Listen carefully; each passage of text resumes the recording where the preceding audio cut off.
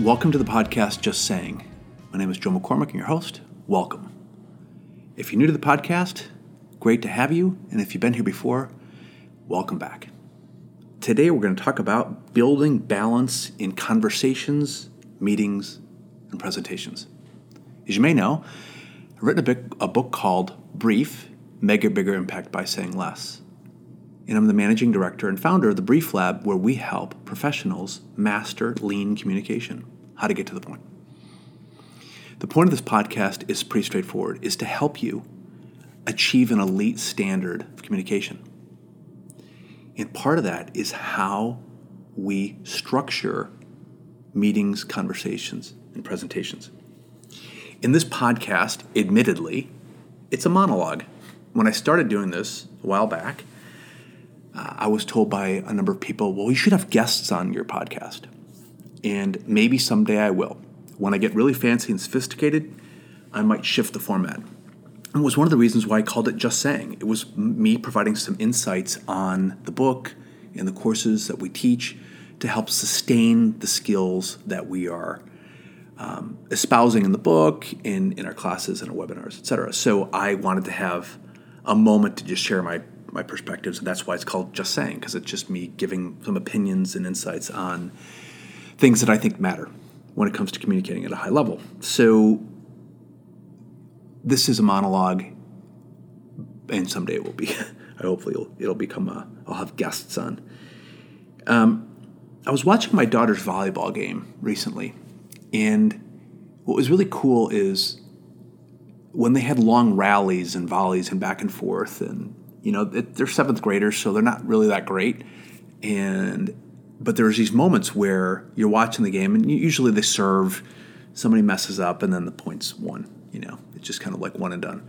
But then there's these moments where it goes back and forth, and it's really exciting to watch because the volley and the back and forth rally creates interest, and there's balance in that. And that's what I want to talk about today is how do we put balance into our conversations, into our presentations, into our meetings, where it's not one-sided. There's a saying that I have in the book, which great conversations are a lot more like tennis and less like golf. What do I mean? Golf, if you play golf, it's just you advancing your points, hitting the ball, and you hit it good, you miss it, but it's just you and the ball, and you're just got to go forward, right? And people look at communication that way. So I'm trying to make my point, it's just me, monologue, just go out there. And those are the leaders that we don't like to work with, and the people that we don't like to work around is they do all the talking and nobody else can, right? But if you think about a great conversation, it's more like tennis. It's more like back and forth. There's a balance to it. You're trying to achieve this balance, right? We always want to have the power to dominate, powerful first serve in tennis, like you just win the point, that's it. Or in volleyball, or in golf, like a big drive, big hit. But the reality is the beauty of it is in both people playing back. It's the back and forth, right? The back and forth. Think of a meeting where there's a good conversation. Everybody's got participation. You're in a presentation, and the presenter is really having a conversation with you, where you're in your mind responding, or there's an opportunity to ask questions, where you're doing some talking, where if there's a pitch, you stop and you ask the buyer to respond and talk. So there's balance in it. So how do we achieve that balance is super important. It's super important. It's not just at work, it's just in the quality of our conversations in general. If you listen to the radio, gives you a good basis. Listen to the radio when somebody's doing an interview. And a really good interview is the person's asking questions, the person's responding, but it turns into this back and forth conversation. If you've ever listened to a bad one, the person asks a question, and then the person answers it, doesn't stop for like 5 minutes. Right? It's almost like the person can't ask another question. So how do you create that balance when you're, let's say, giving a presentation, or you're in a meeting, or having a conversation? How do we do that? Well, a couple things to think about is the irony is you have to stop. The first thing you have to do is from time to time you have to stop and cede the floor. What do I mean? You have to just hand over the microphone. You got the microphone in your hand, you're talking, stop and say, all right, I'm going to give the microphone to you and you can talk. Let somebody else say something. You're in a meeting, Stop yourself and just give give that over to somebody else. Hand it to them. It's like hitting the ball in tennis. Like serve it across hit it across, and then have them hit it back. Okay? You remember you were your little kids where you would do that? You would give the ball to somebody else and they would just take it and run away? Well, there's always a risk of that happening.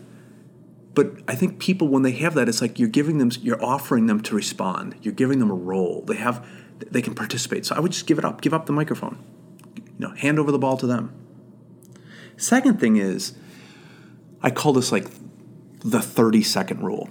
Is while you're talking to somebody in the presentation, is find some finite amount of time past that time, you stop talking. And you just have a clock in your head. And you can do this in conversations. And it's really interesting. You just let yourself talk. Let's say that you're standing at work and you're talking to somebody like a coworker, or you're on the phone with somebody and you're talking.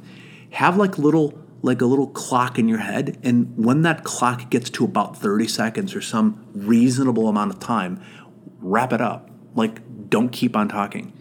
And give the person the ability to reply. Like, more like tennis, less like golf, right? So you just do that, and it's really cool where you start to become aware of putting the balance back into the conversation, where you might just talk too long, or in some cases not say anything and let them talk too long. It's like being on a teeter-totter. Like when you were a kid, I don't know why I'm keep on talking about being a kid, because I'm kind of maybe going back into my childhood, but if you're sat on the playground in the teeter-totter, like this balance in a conversation, you're both sort of equally there.